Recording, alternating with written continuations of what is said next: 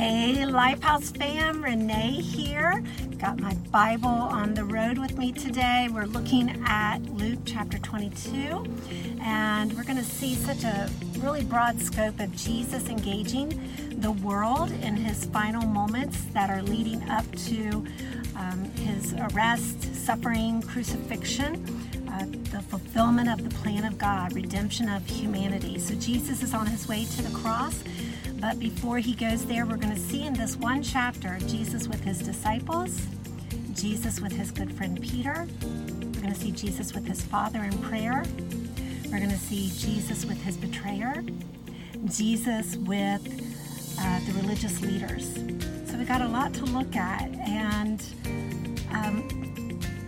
the time he's spending with the disciples, the betrayal that is soon to come is heavy upon him, and you can tell. And he's wrought with emotion and saying, one of you will betray me. And it says in verse 24 that a dispute started amongst the disciples. And they must have been trying to figure out who was going to do the betraying. And this dispute, I imagine, was something like, I'm not going to betray him. I'm the faithful one. I'm the one that sticks by his side. And maybe another one saying, I'm not going to be the one to betray him because, I'm his favorite.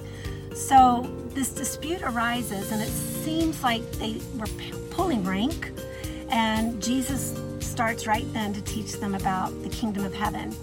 And whereas the world's kingdom, pulling rank, is what works in the world system, Jesus is saying that's not how it works in the kingdom of God, that it is the least who will be the greatest. And he says, consider a child, consider a servant, that those you would assume are the least in God's kingdom are actually the greatest. And we see Jesus talking with his friend Peter in this chapter, and he says to Peter, your flesh is going to be weak. You're going to be tempted. And he says, but Peter, I've prayed for you. And I just want us to take comfort in the knowledge that Jesus is our advocate in the throne room of heaven. The Bible says that Jesus lives to intercede for us. And we see that example here as he is telling Peter, I have prayed for you. And he speaks of such a hope because he says, when you have turned back, strengthen your brothers. What is the strength that Peter will have when he turns back to Jesus Christ? And it's his testimony. Peter is going to be able to say, and he did, I was weak in my flesh.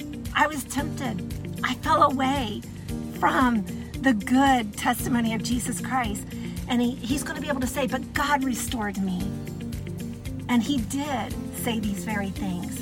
Peter was set free by the love of God, and it is a testimony. And we have the same testimony, the believers in Christ. So when we share our testimony, we open up opportunities for other people to be set free.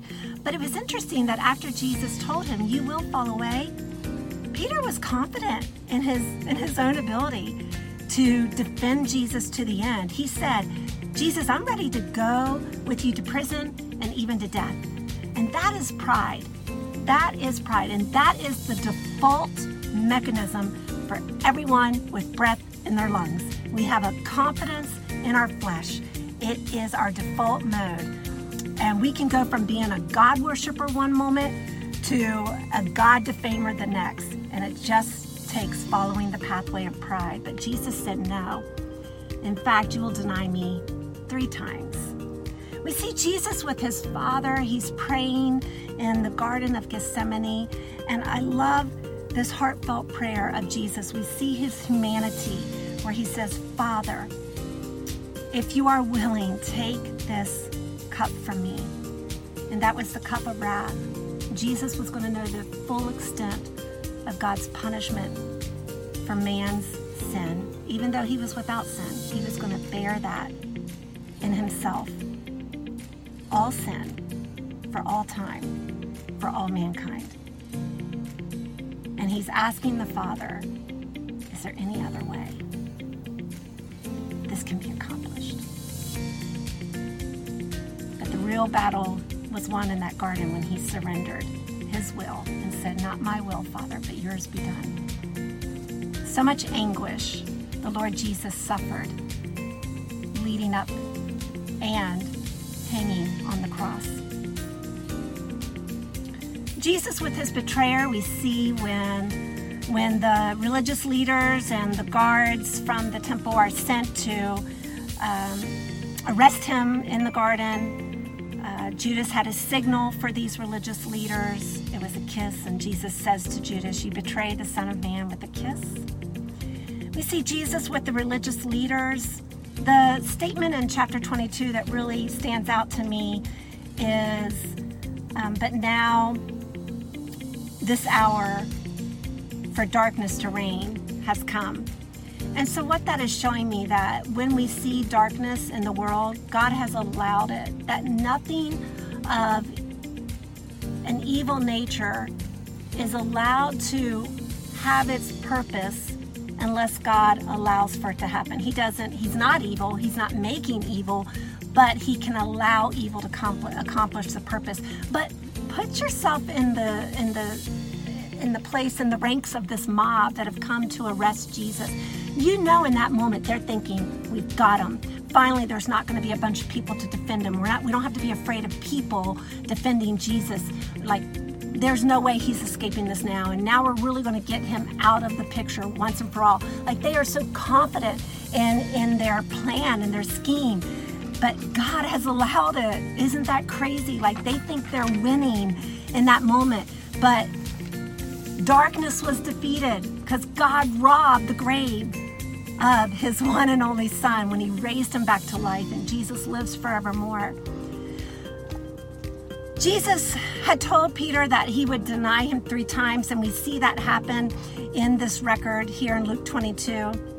And I want to land here because rather than see Peter's weak moment, I want us to see it for what it is. It is us denying Jesus. And there are 3 times that come quickly to my mind. When we blended in with the world, when in reality a bold stance for Christ was needed in that moment, we have denied Jesus. When we received a compliment, and we failed to direct our admirer to the goodness and the perfection of God, and instead we received that compliment unto ourselves, we denied Jesus. When we explain away a conviction and saying it's something other than what's really happening in our spirit, it's a holy urge to walk the straight and narrow path of God, and our peers are taking notice of our different behavior, and when they ask why, we just dismiss it with some kind of excuse other than that opportunity to stand for the goodness of God and the power of Jesus Christ at work in us. We've denied Christ in those moments. And we've all done that. We've all been weak in our flesh. And so I just want to pray over us today. And it's nothing that needs to be taught. It's something that is planted in the heart of the individual. Peter became an amazing voice in the kingdom of God. And it wasn't by might, it wasn't by power, it wasn't by education, it was by the Spirit of God. So let's pray. God, I pray in this moment, as we look at our humanity written in this black and white page of the Bible, I love all the reading, God. Jesus, I love to hear you speak, because what you speak is true, what you speak is righteous, what you speak is eternal. And I pray, Father God, for our hearts that we would be humble and acknowledging, apart from you, there is no salvation. Jesus, you are the grace of God, and we need you, and we have life and hope because of you. And God, I pray that this grace, you said if an earthly father knows how to give good gifts to his children who ask of him, how much more will the Father in heaven give the Holy Spirit to his kids when we ask? So God, we ask for your Holy Spirit, that we would be a bold testimony of you, Father in heaven, that we would testify to what Jesus has done in us. In Jesus' name I pray.